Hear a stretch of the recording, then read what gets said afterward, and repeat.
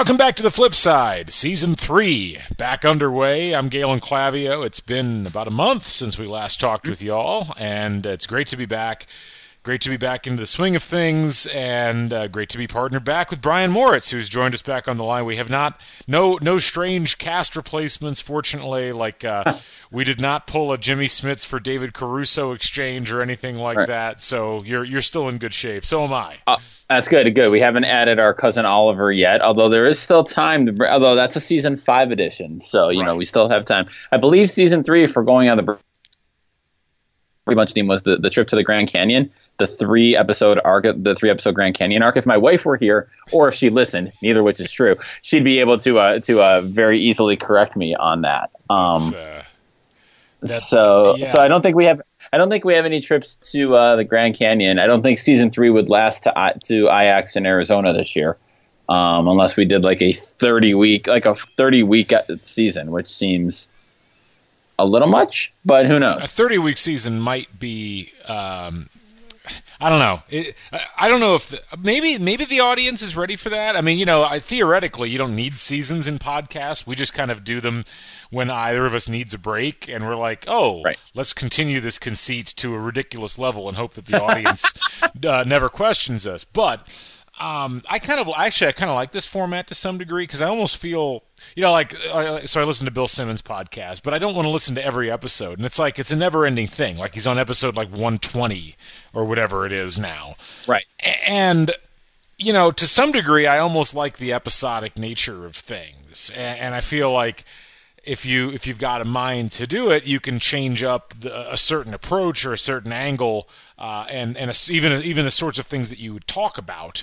Given a particular season of a podcast, if you're doing it that way. It's kind of like the seasons of Serial, except not.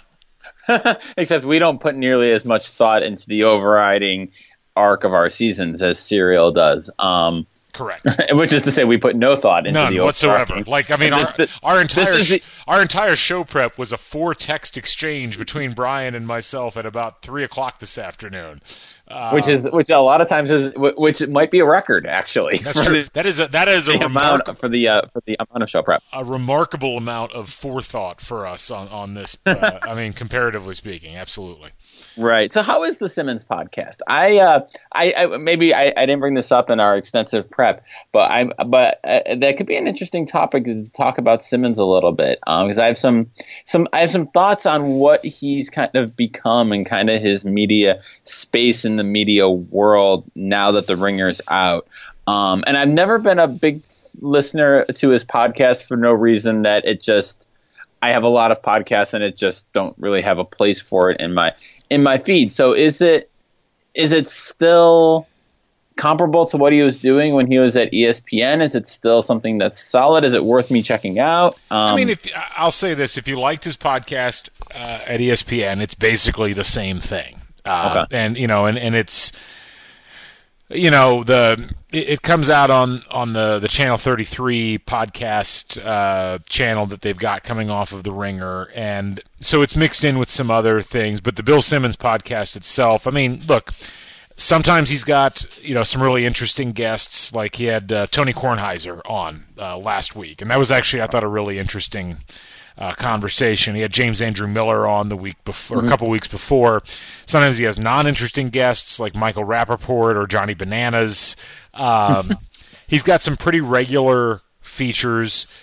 Joe House has become a much bigger part of the podcast. He does a show every Friday. The Cousin Sal NFL lines are back, so those just started up. It's pretty much the same stuff. And I've always liked Simmons' podcasts. I'm not going to say I like every single one, but there's no podcast where I like every single one. I find it to be good, solid conversation that I can listen to while I'm running around town or walking around campus or something like that. Okay. Yeah, we can talk more on Simmons. Like I said, I've noticed my attitude towards Simmons, for lack of a better phrase, kind of changing, and since the Ringer and the HBO show. And so I'm interested in your thoughts and kind of riffing on that. But our only standing feature of note really is our craft beer of choice. And I'm going with, it's a repeat, but it is my favorite beer, Switchback Ale from Vermont. And if you can see, I'm holding up to Galen in I see the Skype. They've started bottling, and they have the little like stub bottles, for lack of a better word. It's like a Red Stripe bottle, basically. It is. It's a Red Stripe bottle. I always associate this size bottle with Utica Club, like the. We don't have that here. You would not have that beer. No, it's a made in Utica, New York, and they always they use these types of bottles when I was growing up, so I was associated with that.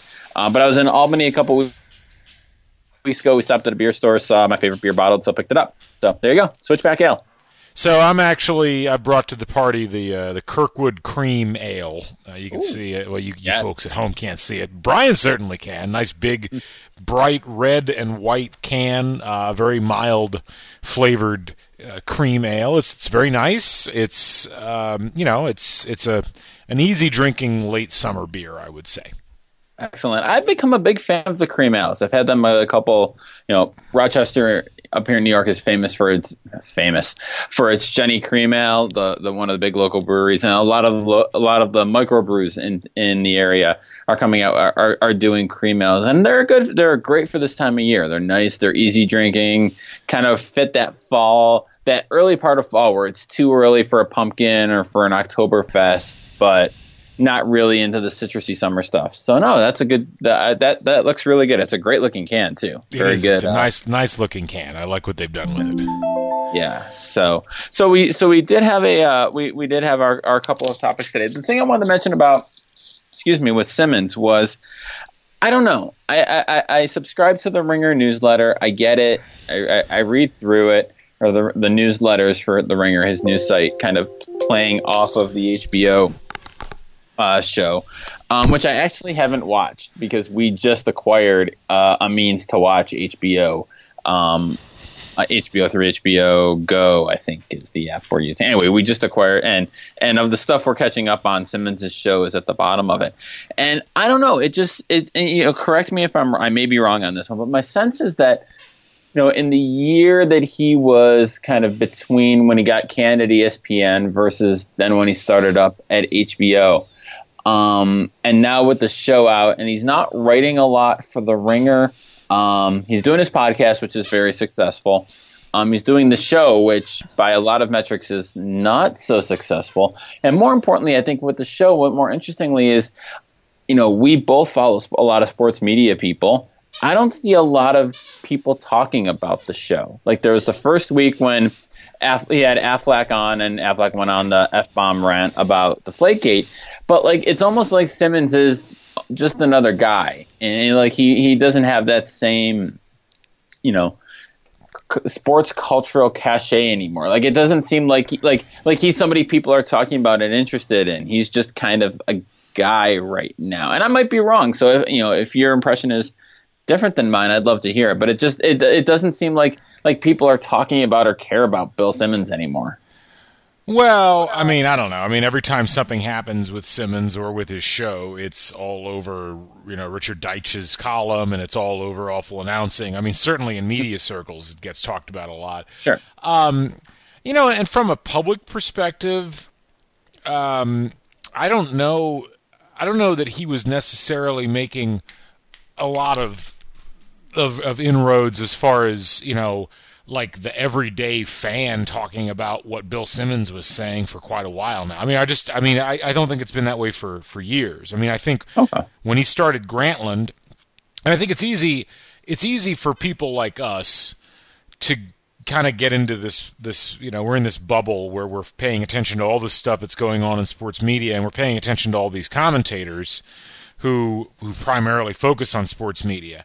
And Simmons was constantly a person that got talked about because he was on, he's on NBA Countdown. He obviously, he was pretty well seen with Grantland, but he wasn't doing that many columns with Grantland towards the end there. Right. It was mostly his podcast, and he was doing videos.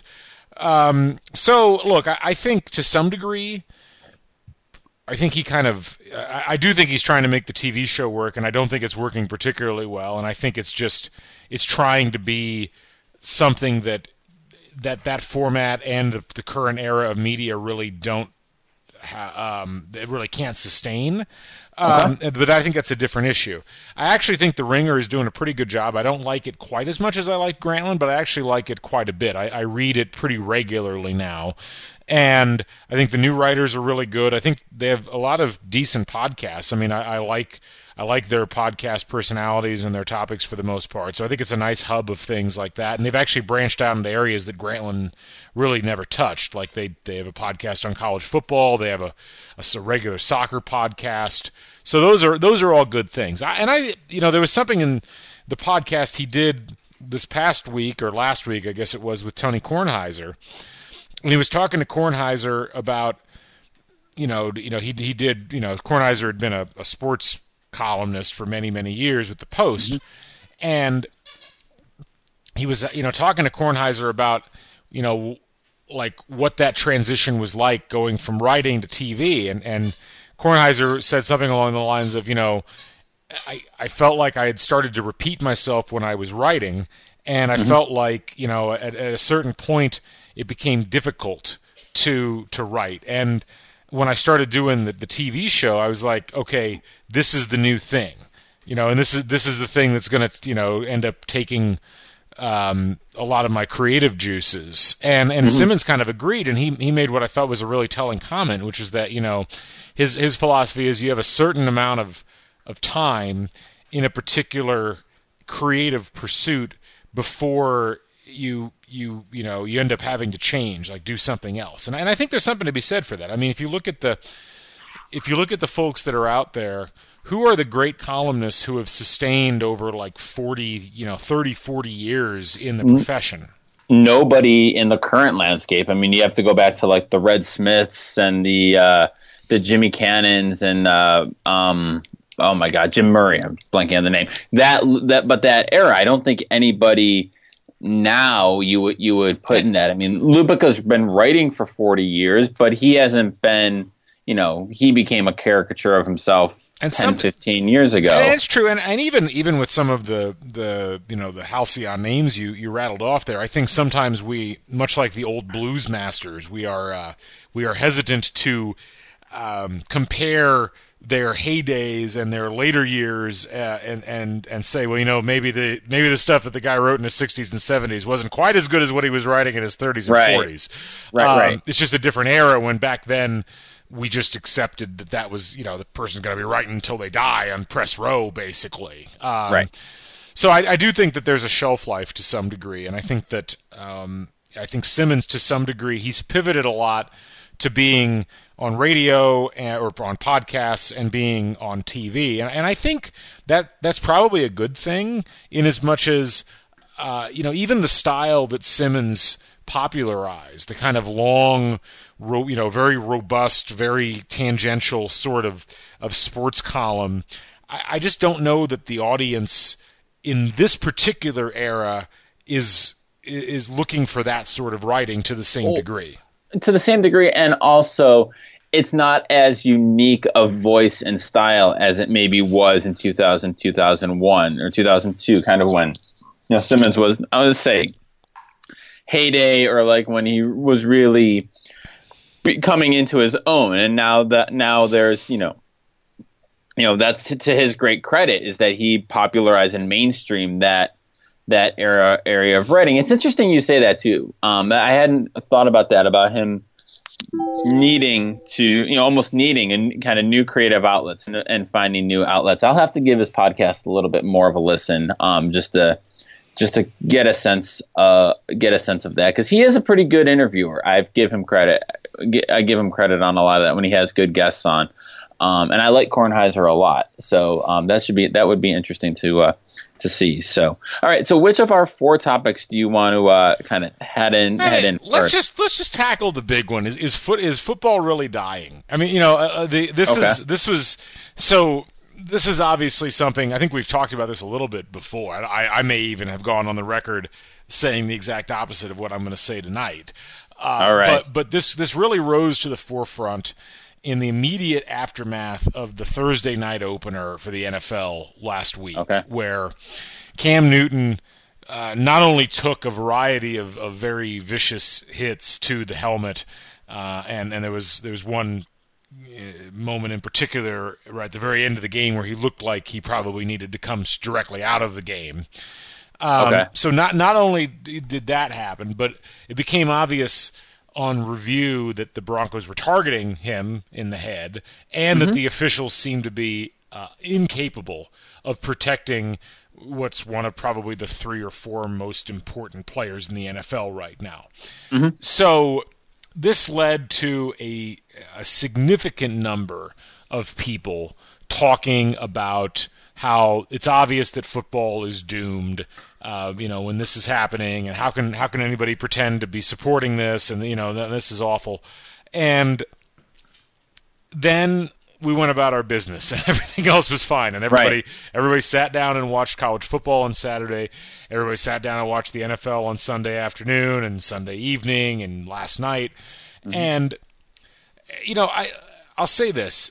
What got me thinking about this was all of the talk about player safety and people not being able to support the league because of the severity of the hits. And I just I feel like to a large degree the people that say those sorts of things, they mean very well, but it's almost like they're trying to wish something into existence when the reality is very, very different. And I think that for a lot of people, the assumption has been that, okay, we're going to see all this evidence come out about brain trauma and CTE and the dangers that football poses, and people are going to stop putting their kids into football, and it's going to lead to this mass, divestiture of football from people's consciousness, and they're going to move to other sports.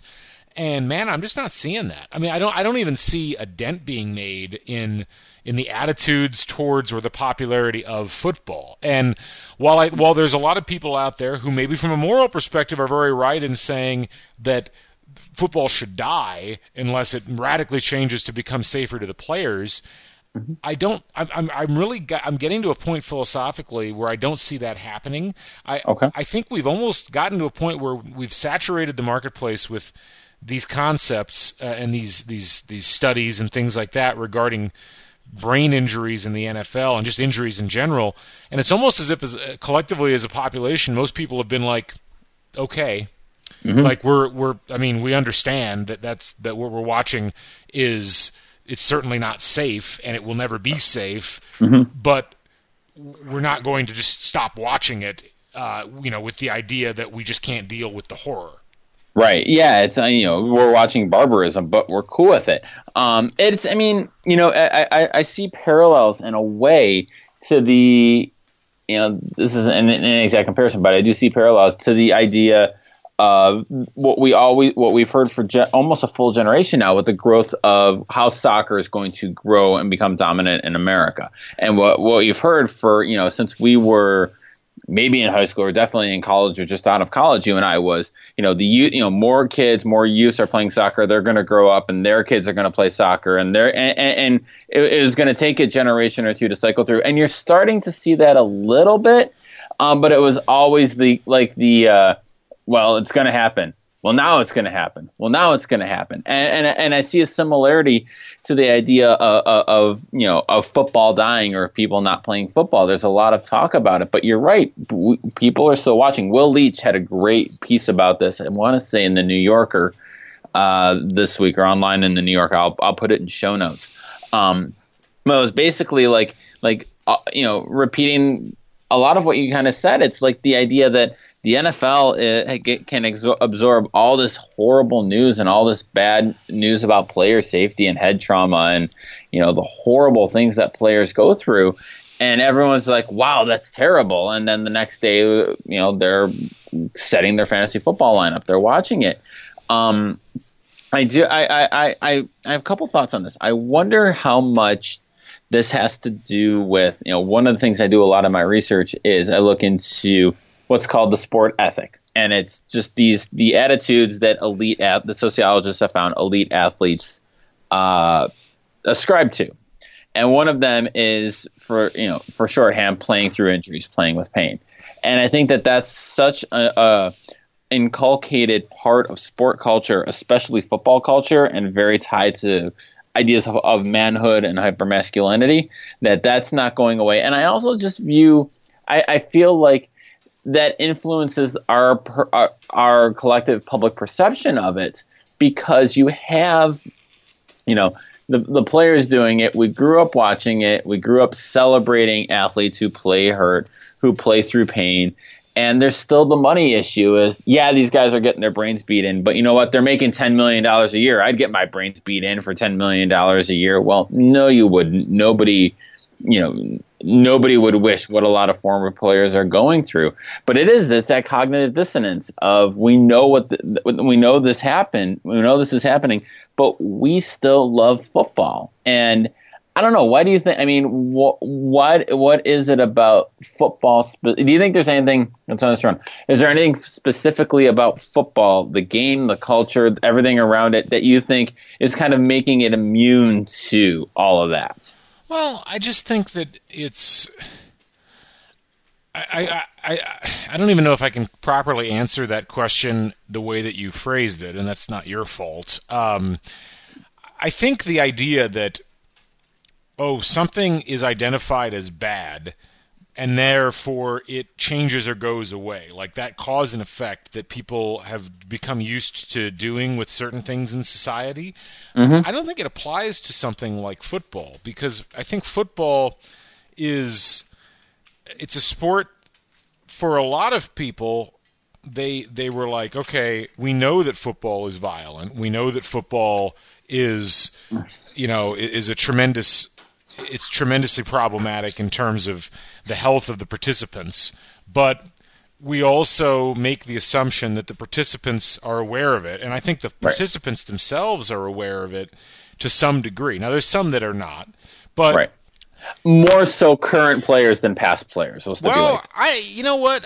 Maybe I'm not totally certain that just because we have better medical knowledge and can specifically say what a problem is now, I don't know that we can turn around and say, well, people in the old days just didn't know about it. I don't necessarily think we can make that leap of logic, because I think even if you're in the 1960s and you can't specifically point to a reason why football is bad for your health, the way that you feel after games is not the way that your buddies who don't play football feel. That's true. I think people knew that to some degree they were putting themselves in some sort of risk. They may not have known exactly what kind of risk. But anyway, mm-hmm. I think that a lot of the way that we, and I say we, and I think it's a relatively small group of people who keep making noise about this. And it's journalists and academics, both. I mean, you certainly fall into both of those categories, and as do I. So we're kind of a unique podcast to be talking about this. But I don't know that we represent a group of people who have an opinion that's really going to resonate with a lot of folks out there, because we're looking at it. Maybe not us specifically, but people in our line of work look at this and say, well, this is terrible. How could anybody support this when you can obviously see what the results are? Well, it isn't smoking. It isn't, it isn't something that people are unknowingly subjecting themselves to. And I think that from a consumer standpoint, if there's something that you like, you're not necessarily going to be worried about the actions of the participants. Now, we can say that that's not how we want society to work, but I mean, gladiatorial combat was popular in the Roman Empire for hundreds of years, and that was obviously terrible for the participants, and no one really cared because it was entertaining. And I think that expecting large groups of people of varying educational and economic backgrounds to engage in the wholesale cutoff of an entertainment form that they find supremely enjoyable is just, it's not really plausible. I think a lot of us would like to believe that we live in a society that would be able to do that, but we certainly do not. Right. And I think too, part of it is, we can, there's so many cultural, family, economic, there's so much that meaning that we as football fans, we're both football fans, that we bring to the sport and bring to football, that they're very emotional and they can be hard to overcome. They can be hard to, that can drown out for a lot of people, I think, all this bad news. Like, football's bad. Pro football athletes pro football players, they deal with so much awful stuff. And I can say that, yeah, but my God, the Buffalo Bills are the link to my childhood. They're still a link to my family. I remember, there are Sundays at my grandparents' house. They're calling my mom after the game, and oh my God, this team is terrible this year. We'll talk about that, but this is gonna be a terrible season. I'm ready. I'm all ready to be done with this season after one game. But I think that to ignore, that's a very real connection for a lot of us, whether it's pro or college. And I think that a lot of times we, as journalists / research people, I think sometimes in the pursuit of what we do, we can overlook that emotional tie of fandom as being something that's very real for people. And it's not just something they do to escape their menial job every day. Like, it's a real thing. And I think that that's still very strong for people. And I think that, just because players get beat up on it, like you said, I don't think that's strong enough to overcome that emotional thing. It's one of those great or kind of famous psychological things that you learn. You can't overcome facts with emotion when you're arguing with somebody.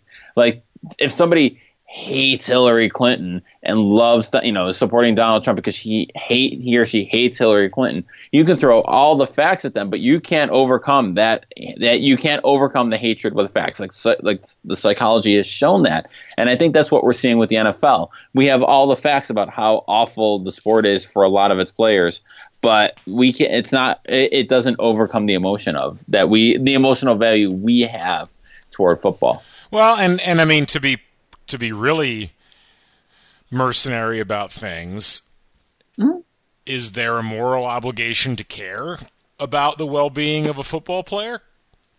That is a question. I mean, because I think my answer to that would be, and this is an imperfect answer, but working on it, and I'm working on the fly here.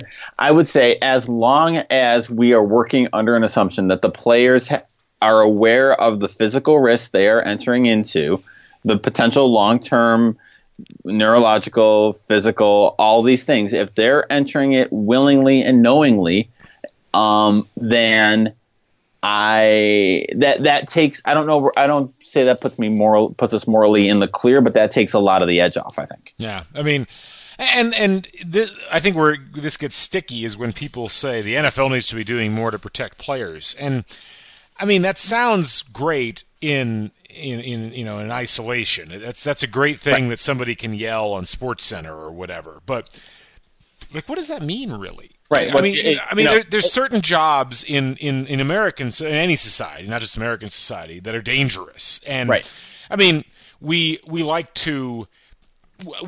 to pull this is just a game line out whenever it suits our moral purposes, and then put it right back again when, we want like sports to be some kind of social change element. Like, it's just a game when it comes to player safety, and it should be safer. But sports means something to society when Colin Kaepernick is kneeling for the national anthem. I mean, right. We love to have it both ways on that. But let's just take the injury side of things. The idea that the NFL needs to make the game safer for players, there's only so much you can do without fundamentally changing the nature of the game. It's kind of like, I mean, look, take like dangerous occupations that are out there. Mining or lumberjacking or firefighting. I mean, there's just literally some things you can't change. And in those professions, I guess the argument is, well, those are life and death situations, and this is just a game, and we can change the rules of a game if we want to. But if you change the rules enough, now you've basically like changed the entire package surrounding it, and that almost seems that's as unlikely as anything that we've talked about here. Right. Yeah. And there's only, and you hear the hollering, NFL must do more to protect players. NFL must do more to protect players. They call a roughing the passer penalty. My God, you can't hit the quarterback anymore. This is, they're legislating defense out of the league, to use my favorite Mike Wilbon quote that he says at least 3 times a week during football season.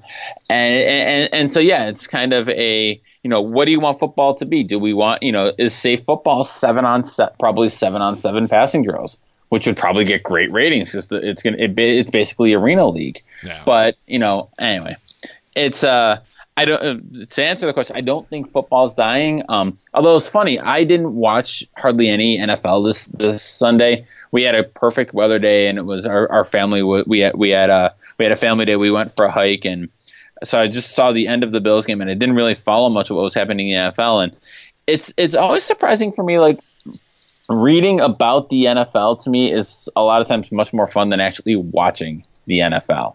Reading the stories about the week and the planning that goes and the storylines around the game, and the games themselves just are often, I don't know. I find a lot of times I find the NFL a lot more interesting to read about than to actually watch. I was falling into that trap myself for a while, and I've watched a lot of football the last 2 weeks, and okay. I'm learning to enjoy the actual on-field stuff a lot more than I was the last few years. So I don't know. I'm not sure what that means, frankly. Yeah.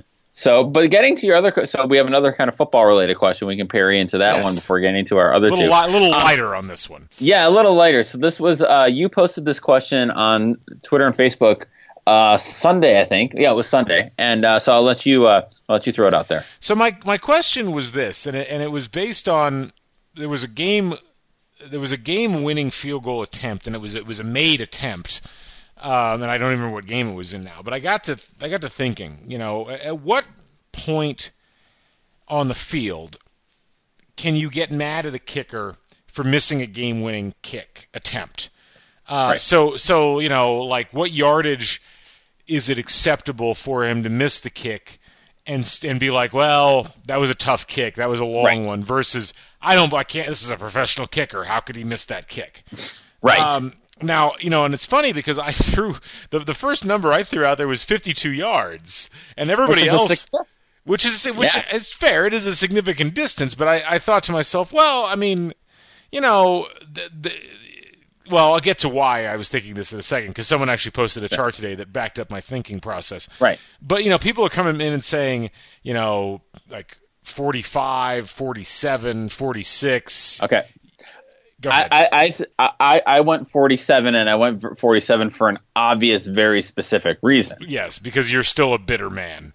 Right, because life would have changed for Western New York if one man had made a 47-year-old field goal 26 years ago. Would it really, though?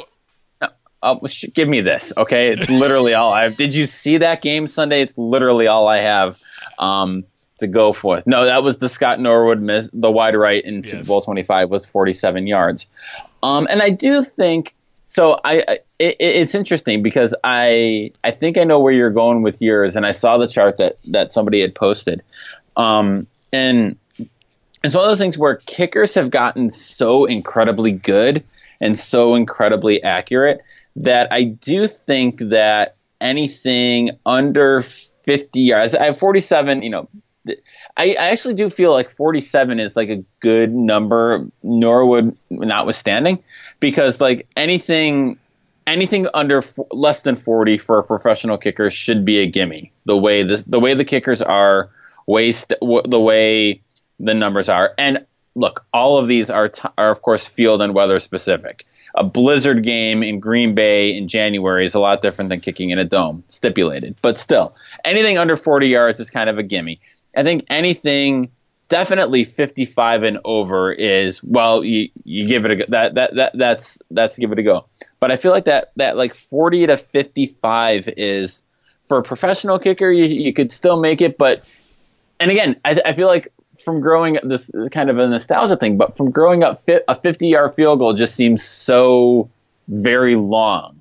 Well, It but seems we, like it, but but we it's grew not, up. and it's We not grew up in anymore. an era. We grew up in an era where Rich Karlis was still running onto the field barefoot to kick field goals. I mean, like that was 25 years ago, man. I mean, things have progressed since then. I realize that, but I think that's where our under 50.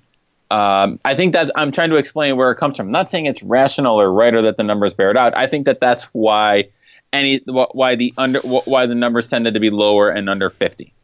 I mean, I get that. I mean, the chart is really interesting because if you look at the chart, what you see is that if you go back to 1990, when you and I kind of came of age as football fans, I would say. Sure.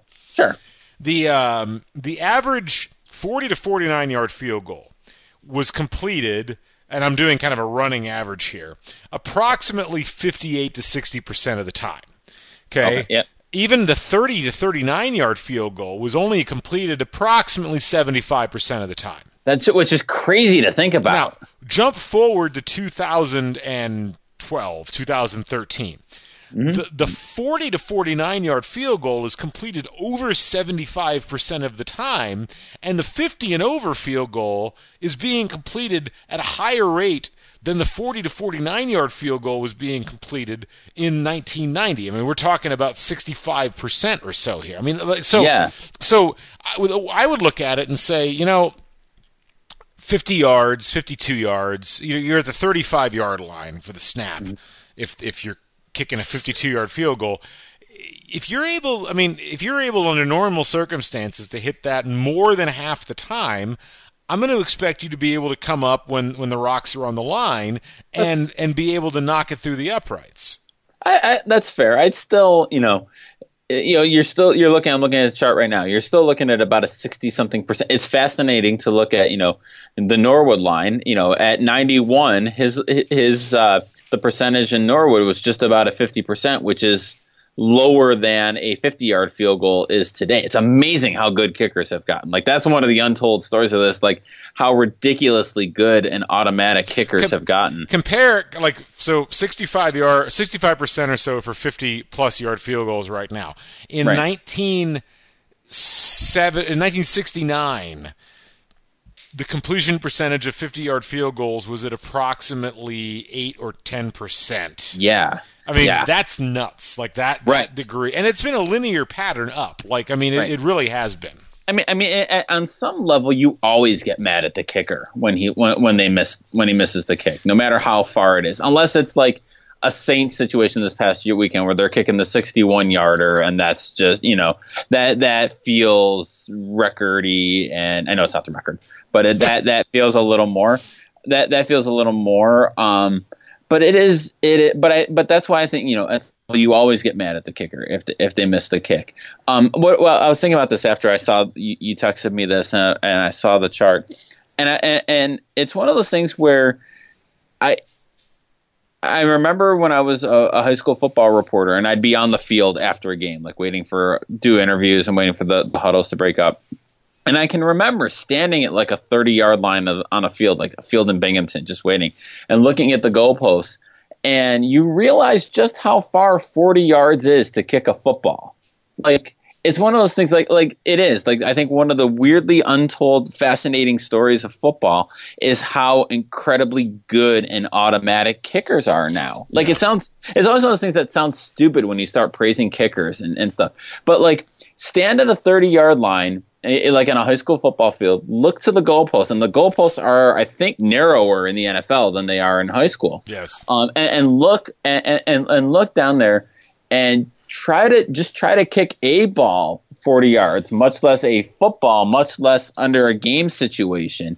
It's one of those, like, of course they should do it. They're professional kickers. I get that, but it's why I've never liked the idea of like changing the point after or moving it back. I don't supremely care that they move it back because the numbers bear that out.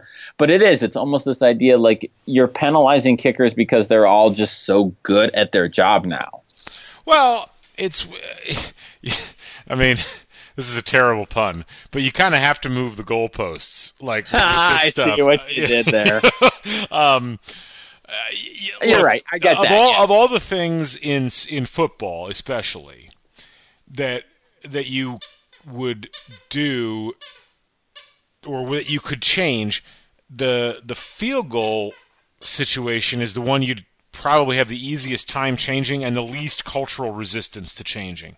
Absolutely. Because there's been this long-standing attitude that football, like that kickers aren't really football players, right? And it's kind of like the embarrassing part of the game for a lot of football players is that so many games come down to field goals, right. And I think that certainly since most coaches were not former kickers, there's a lot of them who I think prefer a game that keeps changing the rules to marginalize kickers. And right. Instead what happens is kickers just keep getting better and better, which makes them harder and harder to marginalize. Right. And now, I mean, it's funny because, in today's age, I would argue that kicking is one of the more highly developed skills, like the elite. The difference between the elite kickers and everybody else is kind of like the difference between the elite quarterbacks and everybody else, in that there's a real marked distinction between the people that do it really, really well, the Steven Gostkowskis and the Adam Vinatieri's, and the guys that are just kind of okay, like the Graham Ganoes or people like that. Right. I mean, it's like that means something, and I don't know what else you could do right now to really change the difficulty level of kicking. I mean, you could narrow the uprights a little bit more, but then you're getting into like arena ball territory. Right. You could I don't know, what else could you do at this point?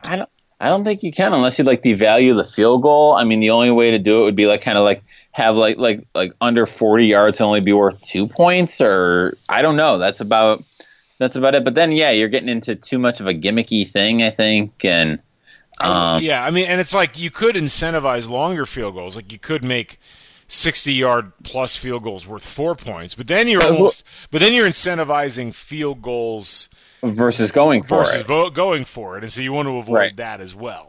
Right. So, all right. So let's do the origin story one next, because I think about this a lot, not just about food, but in general. So I noticed this during our gap between seasons, and it was, so I sent Galen a picture. I'll try to remember to put it in show notes.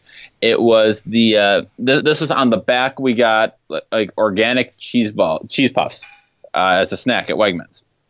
And it's a little blurb on the back of the box, and it's the Snickadiddy story. I don't know how you pronounce that. Snickadiddy? Sure, Snickadiddy. And Snickadiddy was born from the imaginations of two moms who wanted healthier snacks that didn't scrimp on the flavor or fun that their growing broods and friends would really love. ... I don't know I don't know why there are ellipses on the end of this. Yeah, that doesn't make a lot of sense. No. Thanks for choosing Snickadiddy. We hope that you and your family have a healthy day. Signed, Mary. Well, Mary, we did love your snacks. They were wonderful. But I was thinking about this, and it seems like, not every kind of fancy or organic food, they not all of them, but a lot of them do seem to have this origin story that they have on the package and that they want to talk about. And it doesn't drive me crazy. I'm just fascinated. I've always been fascinated by kind of like this cultural what's the word I'm looking for? This cultural desire and need to have an origin story. Like one of my, it's very famous in the tech world, right? Like you had HP was formed in a garage, and the YouTube origin story where it was the guys in Indiana who were doing the video of the elephant or whatever. They were actually from Illinois, but yes, go ahead. Okay. Thanks, though. I appreciate it. So it's very famous in the tech world that every kind of startup has its own origin story, and it's not just, hey, we wanted to make a thing and we made a thing. It's this real story. The first research paper I ever did and had at a conference was out of historical methods class I took at Syracuse.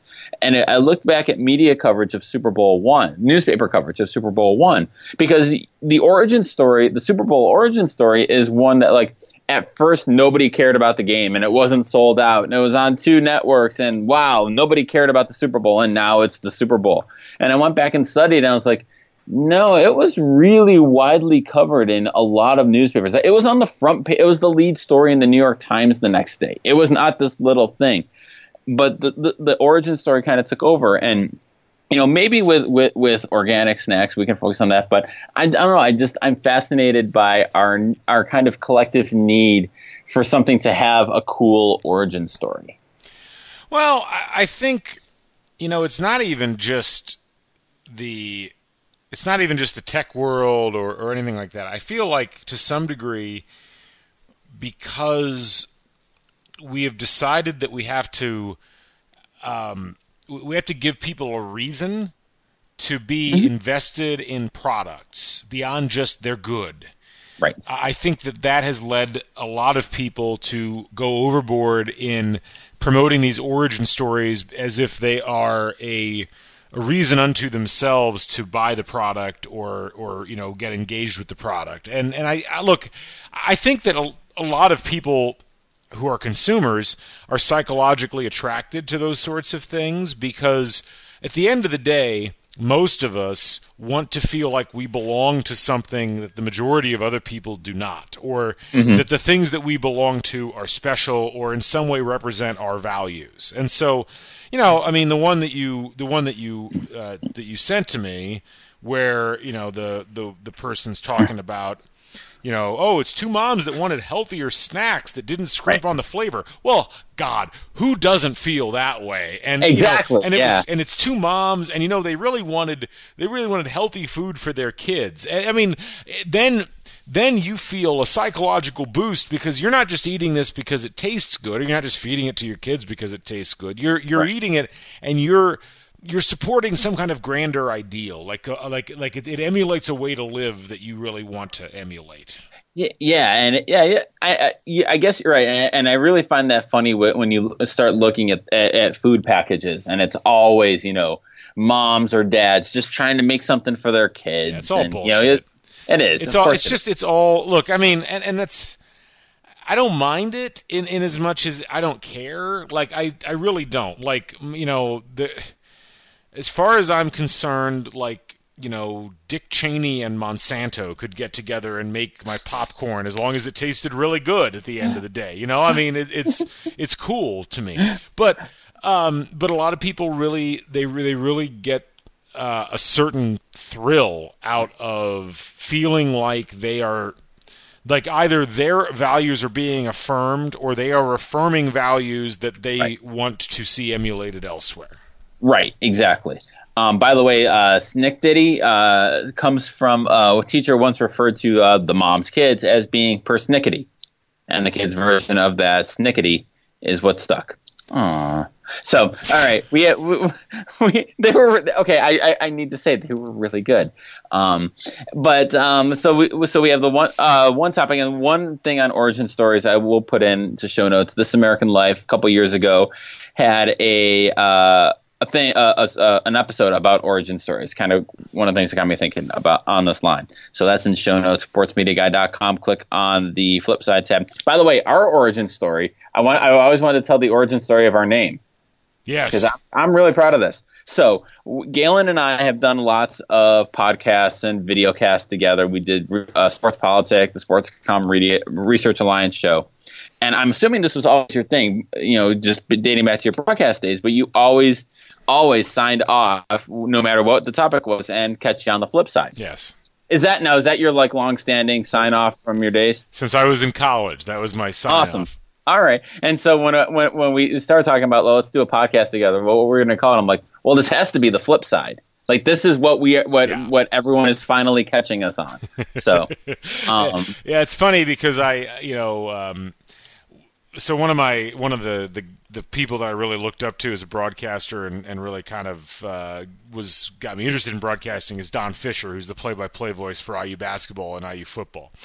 And his like sign-off line is so long, everybody. Like, that's his it's the last thing he says always. And so when I started broadcasting, I would kind of subconsciously I would slip in. That would be the last thing I would say. And after a while, I was like, you really need to kind of get your own thing.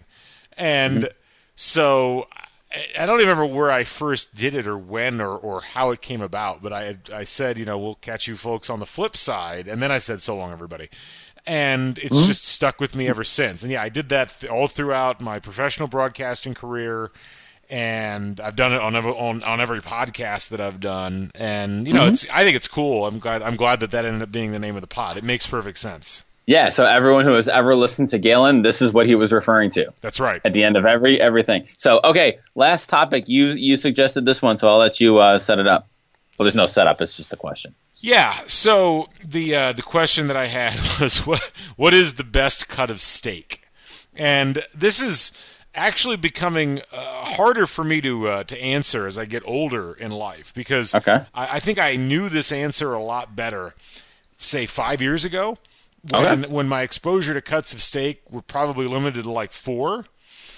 And then all of a sudden I started like purposely going out and buying other types of cuts of steak and learning how to cook other cuts of steak.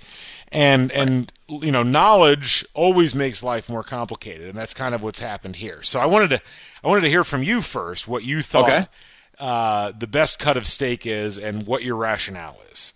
All right. So I as we've dealt with on both of our season 1 and season 2 food shows, you are much more developed and know a lot more about cooking and cuisine than I do. And I'm not sandbagging, and that's just absolutely the way, kind of our experience level.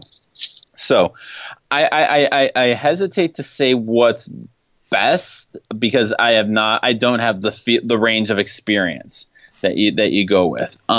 So I have a 1 and a 1A, and they're both cliche, so whatever. My one cliche is the filet, mainly because I don't think you can go wrong with it, but it's hard to go wrong with a good, well prepared, well seasoned, well cooked filet mignon. Okay. Always good. That's kind of and it does always kind of have the feel of something fancy or something nice.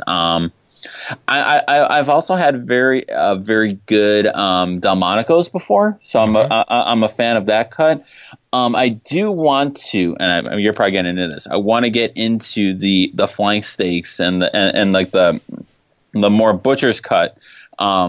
Which I'm sure you're going to be lauding here, but I'll go, from my experiences, the filet and the Delmonico is my top 2. Gotcha. Well, and look, I think that those are good. My big issue with the filet, we just bought some. They just had some grass-fed beef fillets that they sold at the local butcher store the other day. From Dick Cheney and Monsanto. That's right. Yeah, Monsanto delivered them directly. No, I don't think Monsanto is giving anybody grass-fed beef. But something.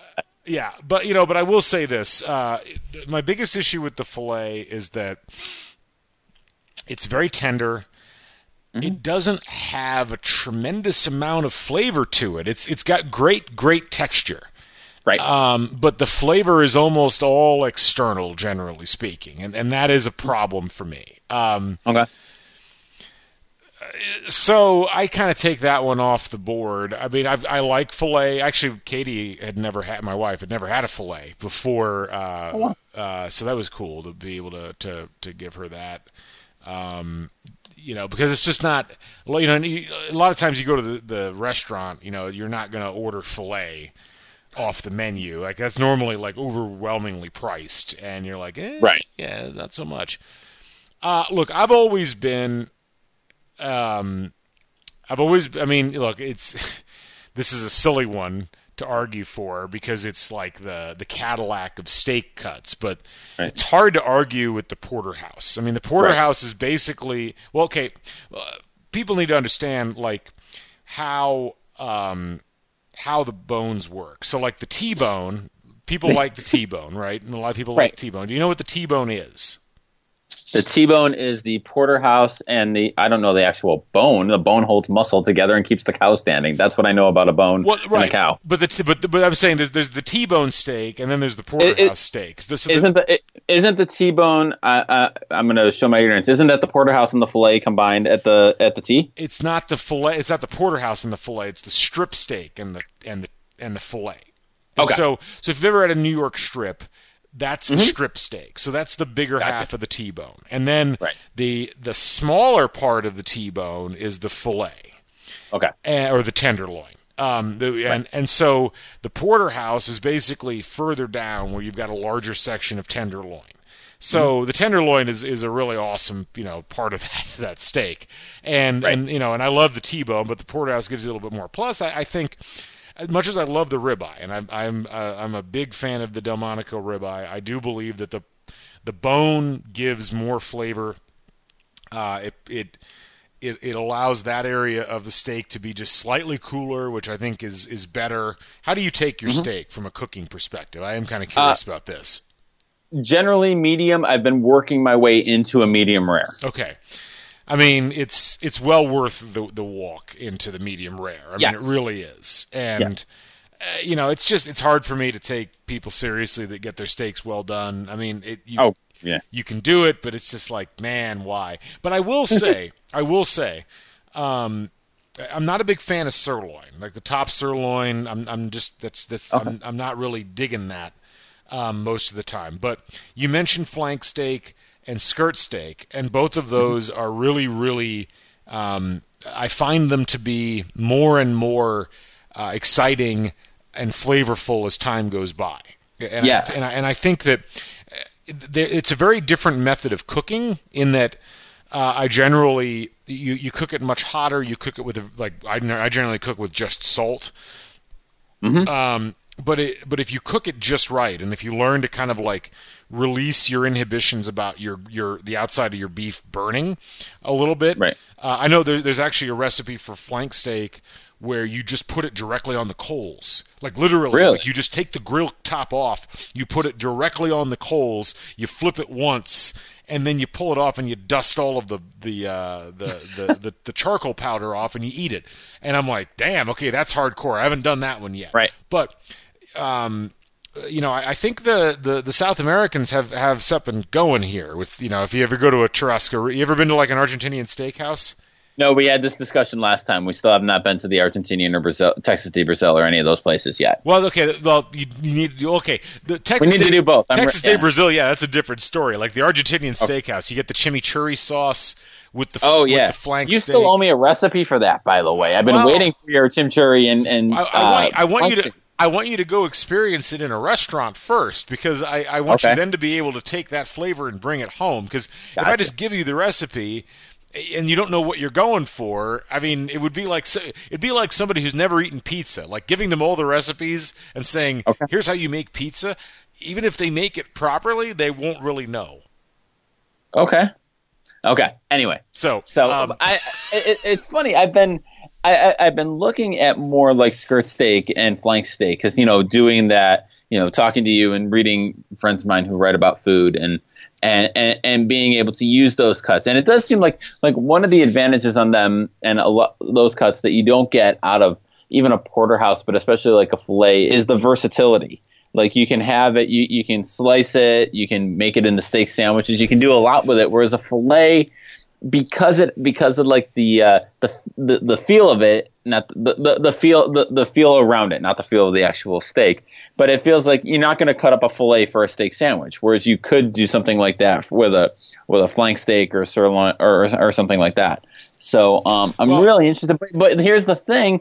They've gotten so damn expensive because all the hipsters are into these cuts now. Well, but that used to be the advantage was that they were dirt cheap, but now they've raised in price, and maybe I just need to find a butcher that is kind of more immune to that. But where we shop, it tends to be still pretty pricey for those cuts. For the flank and the skirt steak. Well, I mean, and that's the thing. I mean, to some degree, you want to get the prepackaged stuff just because you're not going to get that specially butchered generally by the local butcher. Right. I mean, generally, I think we're in the $6.99 to $8.99 range here for those cuts. Okay. Which is that's pretty reasonable for that amount, and you end up getting a good amount of beef out of it. I will say this one thing for those of you out there who are, interested in steak. I almost feel bad for people that go and they buy steak and they buy choice and they buy like the pre-cut. The stuff that they pre-cut and put out into the Right. the display cases for you. Like Right. you really have to just pony up the extra money if you're going to do steak. Like there's no point in getting like a $9.99 choice cut of steak if it's no good. Like it's better to Right. like just spend the extra $5 a pound if you really want steak and get the prime. And keep in mind there's one thing about steak, and this doesn't so much matter with the flank and the skirt steak, but it certainly matters with the regular steak cuts. Angus beef has nothing to do with the quality of the steak. Right, that's just the name. It's just a brand name. Like that's something that people they've been kind of bamboozled into believing over the course of time, and it's unfortunate, but that's the way that's the way that commerce goes, I guess. But no, the prime cut beef is a delicacy. It's something that, if you ever see it on sale, just buy it, and even if you weren't planning on cooking it for dinner, cook it for dinner. There's so many great things you can do with that type of beef, steak wise. It's just you got to learn how to like treat it well, and it takes some trial and error. And there's some steak cuts like flank steak or skirt steak, you cook them rare or cook them medium rare, but you don't have to treat them with as much a kid gloves as you do sometimes regular steak, unless you're really, really good with a charcoal grill. Right. So always good talking food, and now I'm hungry, and now I want steak, which is really awkward at 10:15 at night as we're recording this. But no, I think we've helped a lot of people today. Yeah, and by the way, I did check with both Wikipedia, which is never wrong, and my wife, who is never wrong on the Brady Bunch. And not only was it season 3 that they went to the Grand Canyon, it was their season 3 premiere that they went to the Grand Canyon. And I humbly think we've outdone them. Well, I mean, they certainly didn't talk about steak on the season 3 premiere of the Brady Bunch. No, Jan was not talking about what to do with how to cook a good flank steak. So, that's their loss is our gain. That's what right. I'm saying here. So, well, all right. Well, hey, this was fun as always, and we'll look forward to doing this every night. We record Tuesday nights generally, right after dog obedience training. So I'm in a great mood, and so we'll hopefully have this up every Wednesday. And Brian, it was a fun time as always. As always, good to be back. Good to and I hope obedience training with the Nelson channel goes well. We'll keep everybody apprised on Instagram about how that goes. But beautiful. Anyway, for Brian Moritz, I'm Galen Clavio. Thanks for listening, folks. We will catch you on the flip side. So long. Bye.